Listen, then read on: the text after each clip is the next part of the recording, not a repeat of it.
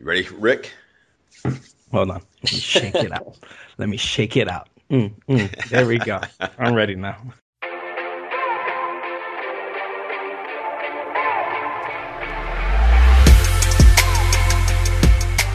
Hello and welcome, animation fans, to another Animate podcast. You're listening to episode 23. I'm your host, Larry Vasquez, and joining me once again is Slick Rick here. How you guys doing? Hey. Good to hear from you, buddy. It's been a couple podcasts without you, so it's nice to have you back. Yeah, been busy, but I'm really happy to be back. Awesome, man. Well, our guest tonight is Simon Unger. He's a lead animator for, forget how to pronounce the name, and we're going to ask him on the podcast, and let's bring him on. All right, Simon. Hey, thank you very much for joining us tonight. How you doing? Doing great. How are you guys? Doing well. Doing very well. First things first, let's jump into your background. How'd you get into animation? Where was your start, man? I'm originally from Vancouver, Canada. I went to Vancouver Film School in 2000. Been a professional animator for about 14 years now, coming up on 14. I started in TV, working at a little place called Mainframe Entertainment, doing some kids shows, Action Man and Heavy Gear and things like that, and ended up getting an offer from Electronic Arts not too long after I started there, and moved there, did a lot of sports games, moved into more of a cinematic role there, ended up being a lead cinematic animator for a number of titles, number of years. After that, I moved over to Square Enix, a place called IO Interactive in Copenhagen, Denmark, and I was the animation director on Hitman Absolution that came out last year around this time. And I'm now in Los Angeles. I'm the lead animator at Robotoki, which is an indie company. We're working on our first IP called Human Element. Now, can you tell us a little about that? What's that entail? Yeah. It's a first-person survival game. It's very much in the what can I say? Tell us everything. Don't hold back. Don't do that to the audience. You gotta bring it. You know, this is I Animate podcast. We want the best. So, what is it about? Don't be holding back. You guys will get the scoop. Yeah, it's an open world first person survival game, and it's a massive sandbox of a gameplay. It's meant to have a lot of story driven narrative in the gameplay, not necessarily in the cinematics, but a lot of characters, a lot of interesting emergent gameplay that we're designing around. And it's an amazing team. We've got an incredible group of guys, all super, super experienced, and it's gonna be really cool. It's gonna be really cool. Now, is this your first new IP that you've worked on? Because you mentioned you've worked on Hitman, which is kind of a franchise here. But is this your first IP that you've worked on? That's a good question. Yeah, it is, actually. I hadn't even thought of it like that. This is the first time I have had the chance to really shape an IP and be part of its conception. Yeah, I've a good chunk of my career has been spent being put on teams halfway through that were struggling. And helping them to ship. So it's a really nice opportunity to be part of the concept and defining characters and defining gameplay, and just having a voice in the creation of it. Yeah, because that was one of the things I was looking at here when it said new IP, and I'm just kind of thinking, what's some of the things you've been enjoying in this process with the new IP? Oh, just discussing the different character types, their motivations, their wants, their needs, how they move and interact with other characters in the world, how they hold themselves, how they use weapons, even what their weapons look like and how they crafted them, how their sort of their environment and their circumstances define how they dress, how they move, how they hold themselves, all those things. So just getting into the nitty gritty of it's been really freeing, because working on something like Hitman, you have so much history and so much so many assumptions over the character that it was a really challenging thing to stay on model, trying to give too much emotion or not enough emotion, or certain characters just can't behave certain ways. But it's a blank slate. It's really nice. Now, on your bio, you mentioned that you're a lead animator there, right? Yes. So I got two questions here. The first question is, what would a lead animator entail in your job duties? And then also, how does that, as you mentioned, working on a new IP and you're helping shape this, how does that affect you as a lead animator? Well, it's kind of a unique situation at Robotoki. We're a very flat structure, and while I have the title of lead animator, we're very much about everybody having a voice and a say, and everybody that we've hired essentially has been or could be a lead. It's a very, very senior team, and it's meant to be. We don't have a single producer or manager there, so we're all sort of responsible for ourselves and each other, and it's a very different way of working. But in the past, it would be sort of a double duty role, a lot of management and a lot of producing alongside of animating, which you rarely get to do as you become a lead animator these days. But on this project, I'm actually really excited that I've got an amazingly strong animation team with me that we all bring something unique to the table, and we all challenge each other in a really cool way. So I'm excited to actually get my hands dirty this time.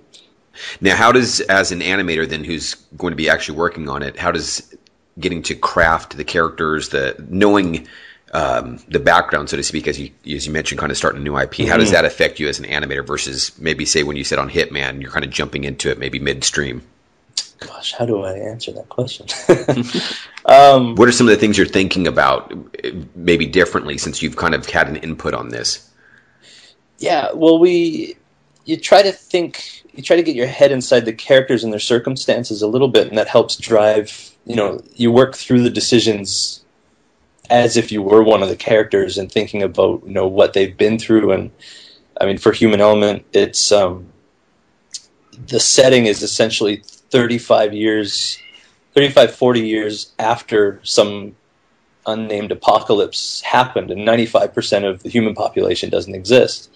And so the people that do exist have spent much of their existence just surviving and reconstructing society, and that's really what the game is about, is that it's Human Element. It's the most dangerous things around are the other people in the game and how they interact, and the little ecosystems and the different roles that people play. You can be more of a stealth or a hunter or a merchant or all sorts of things that you can become. So you're trying to get your heads into what their immediate priorities are, what their secondary priorities are, and usually that drives sort of all the sub layers of that, like, would they carry a large gun or would they carry a concealed knife, and then if they did that, do they live in a windy part or a very rocky mountainous part, and what do they need? Do they need to climb? So that would dictate how their outfit works, or if they live in a more wooded area, or things like that. So you having that input up front kind of definitely helps propel you jumping into the animation there. Yeah, you're having to guess it's a lot of fun. We're making style guides right now, just defining what are their silhouettes, how do we what are their color palettes, what are their tendencies, how do they hold themselves when they walk, when they run, when they are trying to sneak. Now, you'll be teaching at our motion capture workshops. How much of this game here is using motion capture? A large part of it. Probably half of our characters are bipeds. The other half are all wildlife, and those will be keyframed. I don't think we're going to be doing any animal capture this go around. But a large part of it will start off its life as motion capture. Okay. Now, in my notes here, my initial question is, why motion capture? What is the initial or upfront benefit for a company to do motion capture before handing it off to an animator? Really, motion capture, it's just a productivity tool. We have a lot of assets to get to in a very short amount of time, and we can We can, of course, keyframe everything if we had the time, but it's just a way for us to create a consistent baseline and to get to the finish line in a much faster manner than keyframing it. It also allows us to prototype and iterate a lot faster than it would to block out and do it all by hand. It really is a productivity thing, especially on a smaller team like us right now. Mm-hmm. Okay. We have thousands of animations to get to and only a few animators. So, so it allows you to kind of keep up with a larger company, for example. It does, but even somebody like Ubisoft, I mean, they all start with motion capture as well. They just working on such a larger scale. One thing I want to know is, do you also use it for creativity to kind of figure out characters, moments, events, prevising like how the game could look or how a situation might hit or a scripted event might work? Or you just really focus on just trying to get the certain amount of animations out? Well, we use it for both, really. It's a great, especially with software like Motion Builder and the Story Tool and things like that. It's great to sort of jigsaw together scraps and pieces of data and motion to assemble new moves and do that quickly. Plus, as much as we plan and as much as we try to prepare for a mocap shoot, when you start working with actors and stunt choreographers and all those, there's sort of new things emerge all the time. So we definitely get a lot of great ideas once we get on the shoot floor as well. You try to limit massive changes, but that kind of input's always super welcome. And I know a lot of the bigger games that have the time and budget for it bring those guys on a lot earlier as part of the concept process. But a lot of indie companies usually don't have the luxury of that and try to figure it out on the fly a little bit. So what system or systems is this game going to be for? Currently it is, what can I say? The full version of the game will be high-end PC, Xbox One, PlayStation 4, console, PC release. That all still hasn't been fully decided yet. We know we have sort of staggered release windows of opportunity, I guess. Okay, but for next gen. Yeah, it's definitely a next gen. It is aiming at a AAA sort of release. Okay. What are you looking forward to most, because these two consoles have just recently released, what are you looking forward to most as an animator with this next generation of consoles? Oh, I'm looking really forward to, right off the bat, just reducing our compression that we do on the animations, first of all. What do you mean by that? Well, with the games trying to get so big and still fit on disc and maintain our 30 to 60 frame rates, 60 frames a second frame rate, we've had to make a lot of compromises when it comes to compression of the animation data, fidelity of the characters, fidelity of the facial performance, things like that. So we're just constantly squeezing. It's astounding what companies like Naughty Dog and Ubisoft can fit on a disc. Last of Us was just ridiculous. I don't know what kind of voodoo they were doing.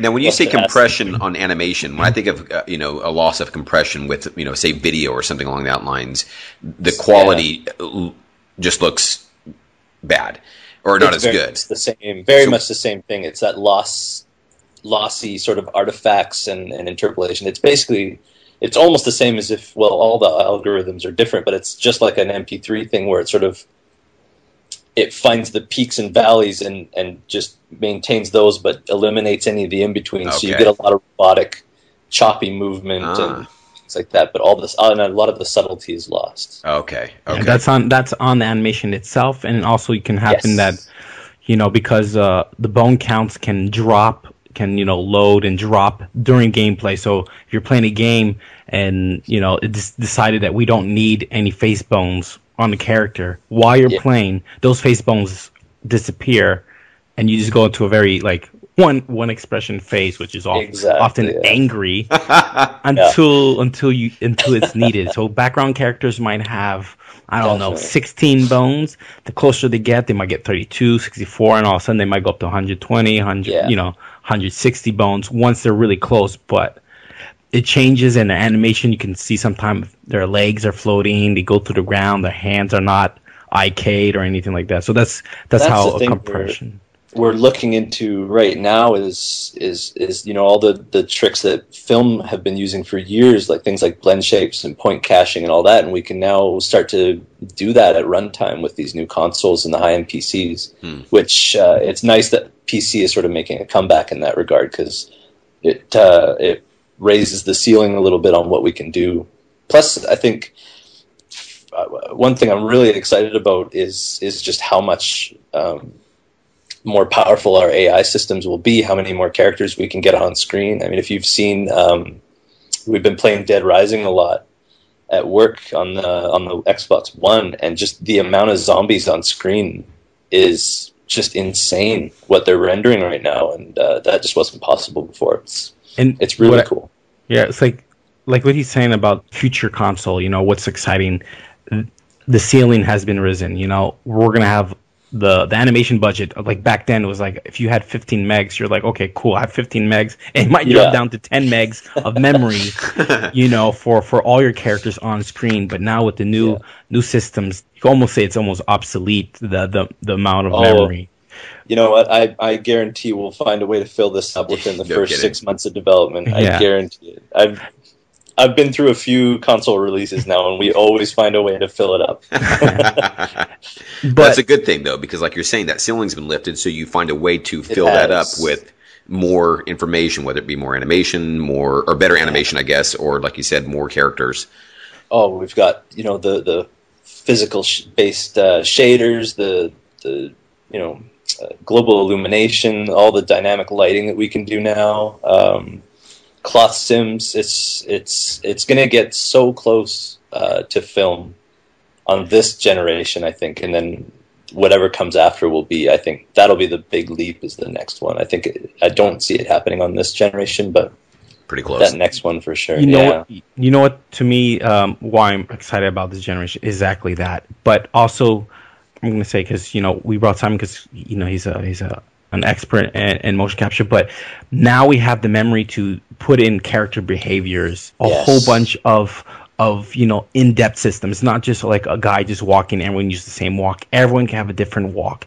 Everyone can have an attitude in their walk, whether it's angry, happy, sad, sick, hurt, different speeds. You can have a full bank of animation. So one person who does a cover, you can have, instead of having one cover system, you can have a cover system that's mimicked on different characters, but they all do cover a different way. So even though we take cover, we're taking cover all differently, and that only with motion capture we're able to build so many animations, so many systems at a fast rate. And I think it was I mean, it was something we wanted so bad on Hitman. We designed it in. We had we even captured most of the animations for it. Like, we wanted to say a civilian versus a guard versus a goon, and all these different categories. And when they had their weapon drawn or they were hunting for you or anything, you could see them. Just their silhouette was different. Just how they moved, their pacing, all those things, the behavior, the choices they make. Are they going to flank, or are they going to form in a group and then come after you in a group? Or are they going to go on their own? Just that more believable, more organic behaviors. That organic and believable feeling. Talking Colin Graham, who's also our motion capture instructor. Yeah, he's dealing with that right now. Yeah, we call it the living city at Ubisoft, right? Yeah. How do you make a city feel real? Like, you can't just keyframe every little. I mean, you could, but you would need a massive team, a massive amount of time.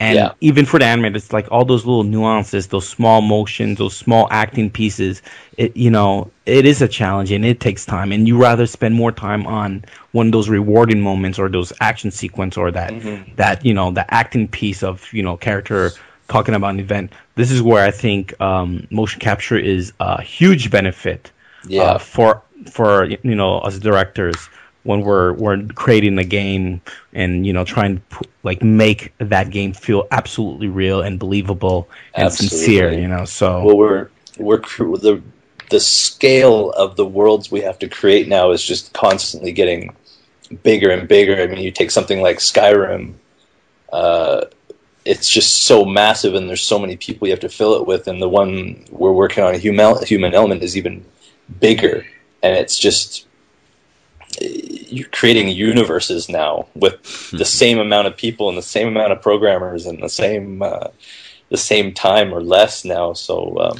that motion capture then kind of becomes it's a necessity. Assistant animators, though, so to speak. They kind of help block things in where you can now be handed that off to run with it. It is. And it shortens the time. Usually, a lot of times, design the time span between the concept and seeing it in game is now getting a lot shorter as well. And if they wanted to create a combat feature or change a storyline and shoot a bunch of new cinematics, it's you can be on the floor shooting it, capture it, and have it back in your hands the next day. Whereas that 20 seconds of animation would take months to keyframe and to get to that level, at least the base level where it's delivered at. It's never. I'm a firm believer that mocap is rarely good enough right out of the can. It's realistic capture, but it oftentimes doesn't work believably when you put it on an animated character on a tiny little screen in a game like that. So your animation sensibilities and principles still very much apply when working with mocap. You can't. I mean, regardless where you look at it, as you look at it, it's from an animator's point of view, it's a fantastic tool. It helps you get closer to what you need to deliver in terms of the idea, the shot, the performance.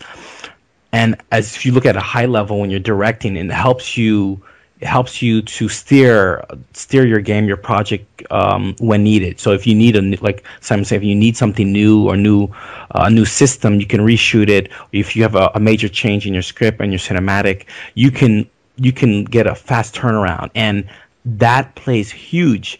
And to me, what I find is super beneficial is that someone I can rely on that can help take care of that process, someone that can, if the animator cannot doesn't know how to use it, then he's not going to see the benefits of how motion capture is going to be great. I mean, how it's a great tool. Absolutely. It's a fantastic tool.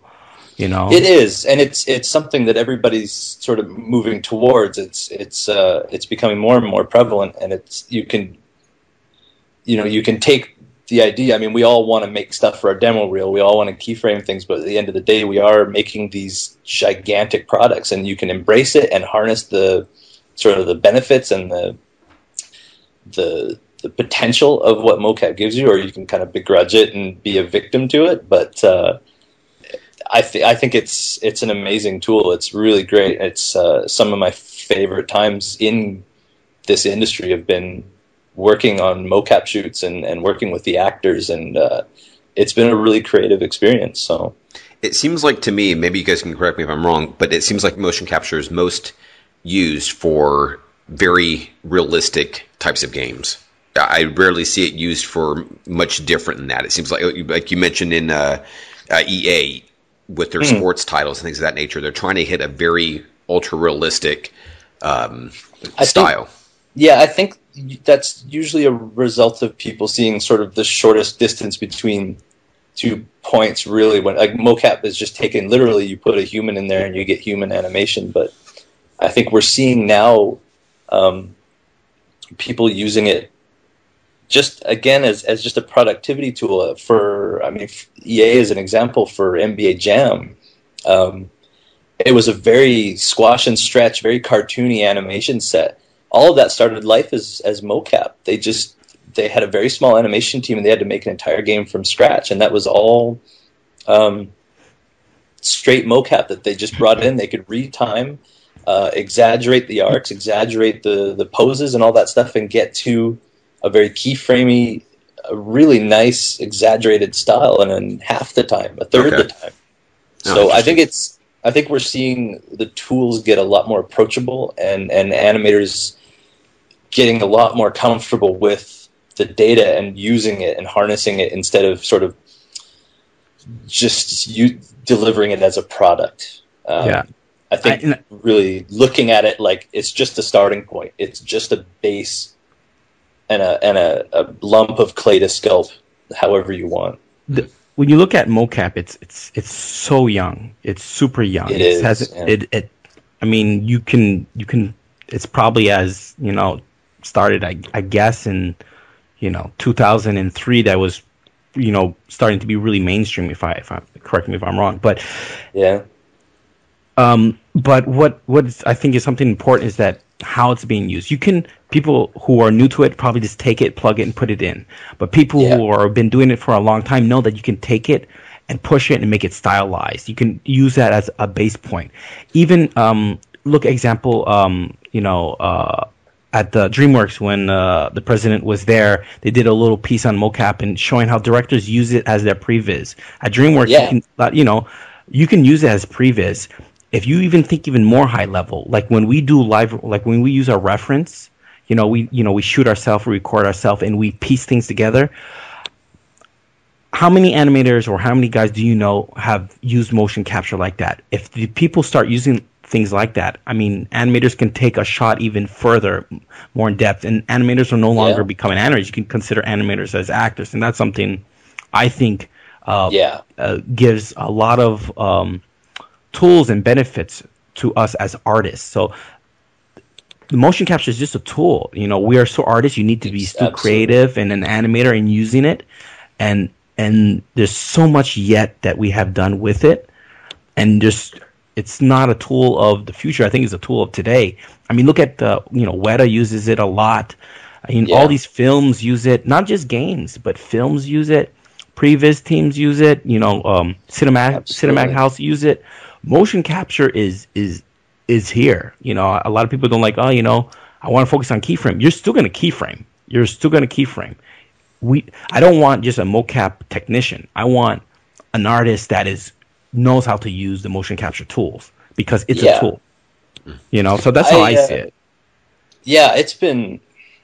Yeah, you mentioned 2003. I wonder. I've been using it since 2000.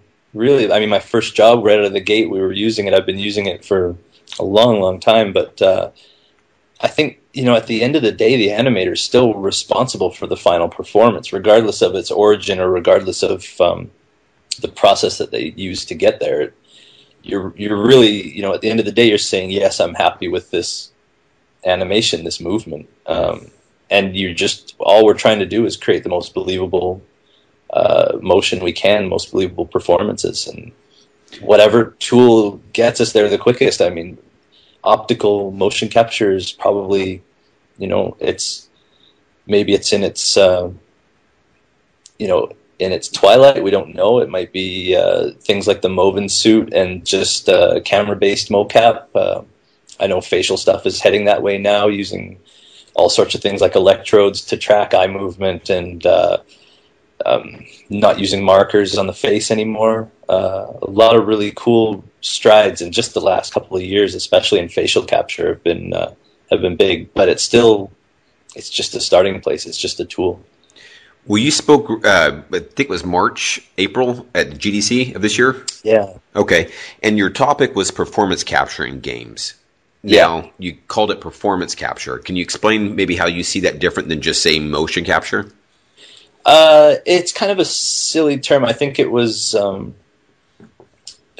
we had a debate over what defines it as performance capture and what's motion capture. We're capturing motion all the time. Mm-hmm. I think the only thing that is now making performance capture a buzzword is that we're tending to record audio at the same time now, which I find gives a much more authentic performance if you can capture the body, the face, and the voice all in the same take.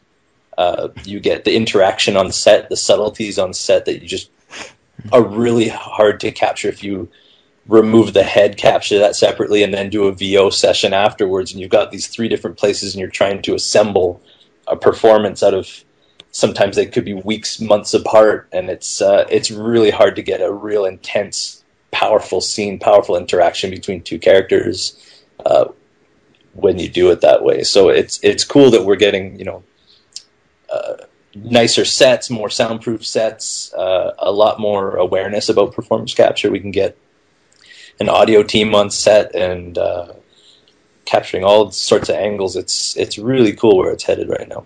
Okay. Yeah. To me, the performance. It's when we say performance capture, we're capturing the performance as like if we would shoot a movie. Okay. Yes. That means we have the actor potentially could be the same character in the game, like Vaz in Ubisoft, the Far Cry. It's the same actor. So we're not just capturing, the action, the moment. We're capturing the whole piece. Meaning we're capturing the camera at the same time, so we're capturing the audio at the same time, and we're even selecting actors, and not just selecting voice actors. We're selecting both at the same time when it's like a more realistic game. So I find we're selecting a performance versus just doing motion capture. Before, motion capture was just crowds, running and fighting. But now we're doing performance capture because we're trying to capture that essence of the moment. In the early days we were essentially just hiring puppeteers, and now it's we're doing proper casting, and we're doing auditions and rehearsals, and it's amazing. It's like I said, it's some of my favorite times have been on set working with the actors and just everybody surrounding it. A friend of mine, a director, a really great director, said it best when he sort of gets the actors on set, and he explains it as it's the most natural performance you'll ever give in the most unnatural environment. And it's so true that you're not thinking about hitting a mark or hitting a camera or anything like that. I mean, typically we'll board it, and you'll try to, if you're doing a cinematic, you'll try to hit certain things for composition. But it's freeing. It's back to what it's very much like theater acting, where it's back to playing, and it's back to just solid performance. It's really fun. Okay. Because I can also see part of a benefit, like you mentioned, you're casting for certain types of performance, whether it be martial arts, or I'm just now thinking of something like an MMA game, where maybe if that's not your background, you would not know how to do that kind of stuff. Yeah. Where now you're able to pull in that. Yeah, well, you can bring in experts, but you can also there's just such a wealth of reference out there. Really, I don't treat shooting a mocap shot any different than I would keyframing a shot. You still gather reference, you still do your research, you still figure out what your goal is for the shot. You just have that added benefit of playing off of a live human when you're there and collaborating on the move, instead of putting your headphones on and hoping it turns out as best as it can. What part of the process of animation do you enjoy the most? I like polish myself. I begrudgingly do blocking, even though blocking is definitely the most satisfying. But I even when I did traditional art, I loved coloring. I hated doing the initial drawings. So I just love the it's almost meditative aspect of doing polish. Okay, now we talked a little bit about your current project and starting a new IP. How was it for working on something like Hitman? You mentioned where it was, like I said, it was a franchise. How was that different for you? What was some of the stuff you learned during that process that maybe now you're taking to this project here? It was definitely the scale of the characters and the scope of the world that we were creating. I learned so much about acting, voiceover, and working with actors on that. I had an amazing team. We flew to LA here to shoot all the cinematics, and we did it at a studio called Giant down in Culver City, where they did Avatar and Tintin, and such an amazing crew of guys there, and we had I used the word amazing too much, I think. Fantastic. We had a fantastic crew. The actors we had were just so cool to work with. We had such a cool cast, and we tried to cast authentically for the characters instead of what I would call stunt casting, which a lot of games do, which they sort of bring in a celebrity just for marketing purposes, but they don't necessarily work well for the characters. We tried to be really authentic to the characters, and that was a fun process of just going through all the audition tapes and the crew we finally had. They were amazing. It was so fun. So yeah, just taking a lot of that knowledge of how to organize something on that scale, how to work with all the different character types, the VO, everything. It all directly applies to this. Now, you were an animation director on that one? Yes. Is that why you had so much of the interaction with the shoots and stuff? I did, but really, I mean, I don't think there was a single animator on that team that I didn't put in a suit at some point. We had our own mocap space at IO as well, and I put everybody from a programmer to an animator to everybody I could find in a suit. I think it's important. Even when we went to LA, I brought a couple of the guys with me as much as I could. I think it's important for animators to be comfortable with that pipeline, with being on set, planning a shoot, all that stuff. It's important to be able to own a chunk of the game, because that's really what leads are looking for. They're looking for people who can take a lot of ownership and a lot of initiative in a feature or an area of the game or an entire character. Okay. It makes my job so much easier. Not just a part of the process, but something they can kind of lay their hands on the whole. Absolutely. I mean, I had one guy who he was a gigantic MMA fan, loved fighting, and he was just like, I want combat, and he just took it. He didn't really give us a choice. He just took it. But, that's the best commitment right there. He knocked it out of the park. He just went to his room and just owned it, and we ended up giving him an outsourcing team to manage and all sorts of assets, and yeah, it was great. It was really cool. So I love stuff like that, and any game team does. Every game team loves people that will step up and stick their neck out and take a chance and own something. So that was just one of the animators there who did that? Yeah. So yeah. By that every one of the animators on Hitman did something just like that. They staked a claim on the game and made it their own. So that's cool. You know what's cool? Two things I want to say. What's really cool about what I find cool about games is that you get a lot of opportunity to take ownership. Yeah. You if you really you say I really want to do this, and you're showing that you want to do it, and you're going to commit, and you're going to not just put great effort, but you're going to produce results. There's no reason why a director won't let you continue on. He'd be like, you're doing great work. You get to do it, and you can put your own take on it, your own spin, as long as the director says, it's within the realm of what we want for the game, the game, the vision of the game. It's cool, but it's great that you can do that in games. You can just go on and say, you know what, I'm going to do combat, and be like, if it's going to work, you can work. You can do that in games. There's no everybody's more than happy to delegate and give. Keith Lango said something great on Twitter. I think it was yesterday, but it was so true. Is that everybody loves working with people that make their jobs easier, and if you can make the next guy down the line's job a bit easier, another guy's job better, that's always welcome. So the second thing, and I'm going to take on from making your job easier, is that. To me, that's why I'm like, I had a animator who just emailed me. I just wrote back before the podcast, and he asked me what can he do to grow as an animator or get in his first job. And I said, be valuable. Have those things that it's going to make my job easier. And to me, it was like, well, you should, if you want to really get into games, if you can learn, motion capture or learn rigging or learn something other than just animation. You're going to make my job easier and make me more interested in you as an animator. Now, the second thing I wanted just to mention really quickly, because a lot of people don't know this. In between Canada and United States, the term animation director and lead, there's this kind of gap between every studio. Yeah, every studio. So if you're a lead animator, it's equal to an animation director. You just don't get the title director because they just don't want to.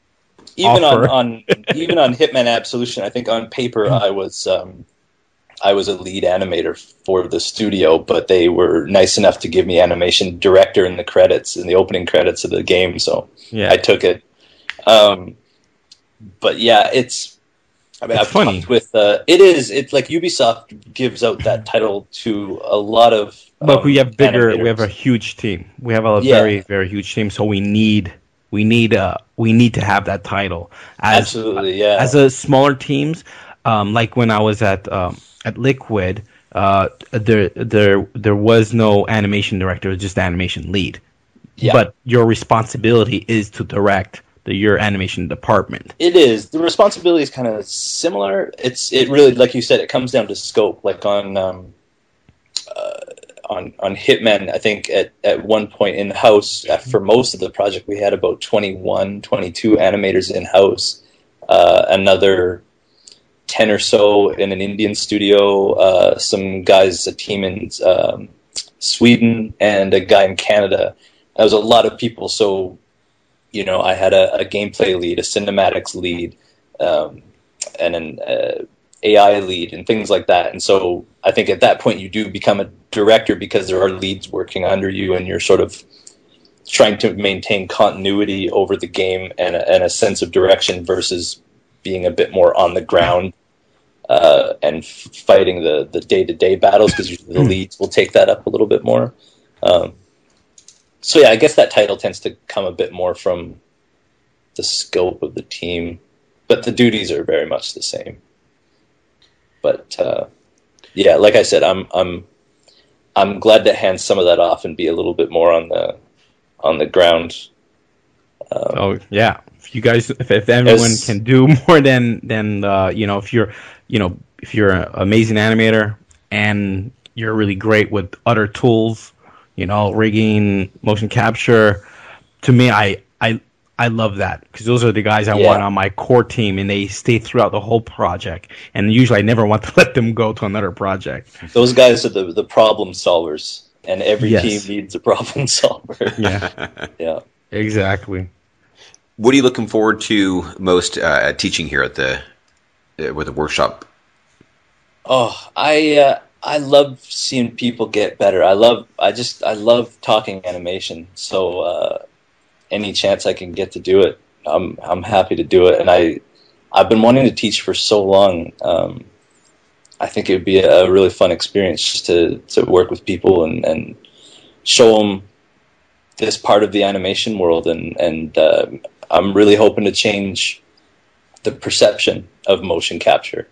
I think it's got a bad rap amongst animators for a long time now. A lot of people thinking it's replacing us and making us obsolete. And I think it's just the opposite. I think it's just empowering us to do more and to be more involved in a lot of the decision making. And it's great. It's and plus it's a ton of fun. Very cool. Now, you've been teaching the workshop 1 or 2? Rick can answer that too. Okay. I see the fingers up. Yeah. You never know what might happen. I always joke about, you see this smile, but yeah, with Simon will be with workshop 2. It will be Simon, Colin, and Brent. So I mean, you got three powerhouse guys, who are hugely respected in the industry.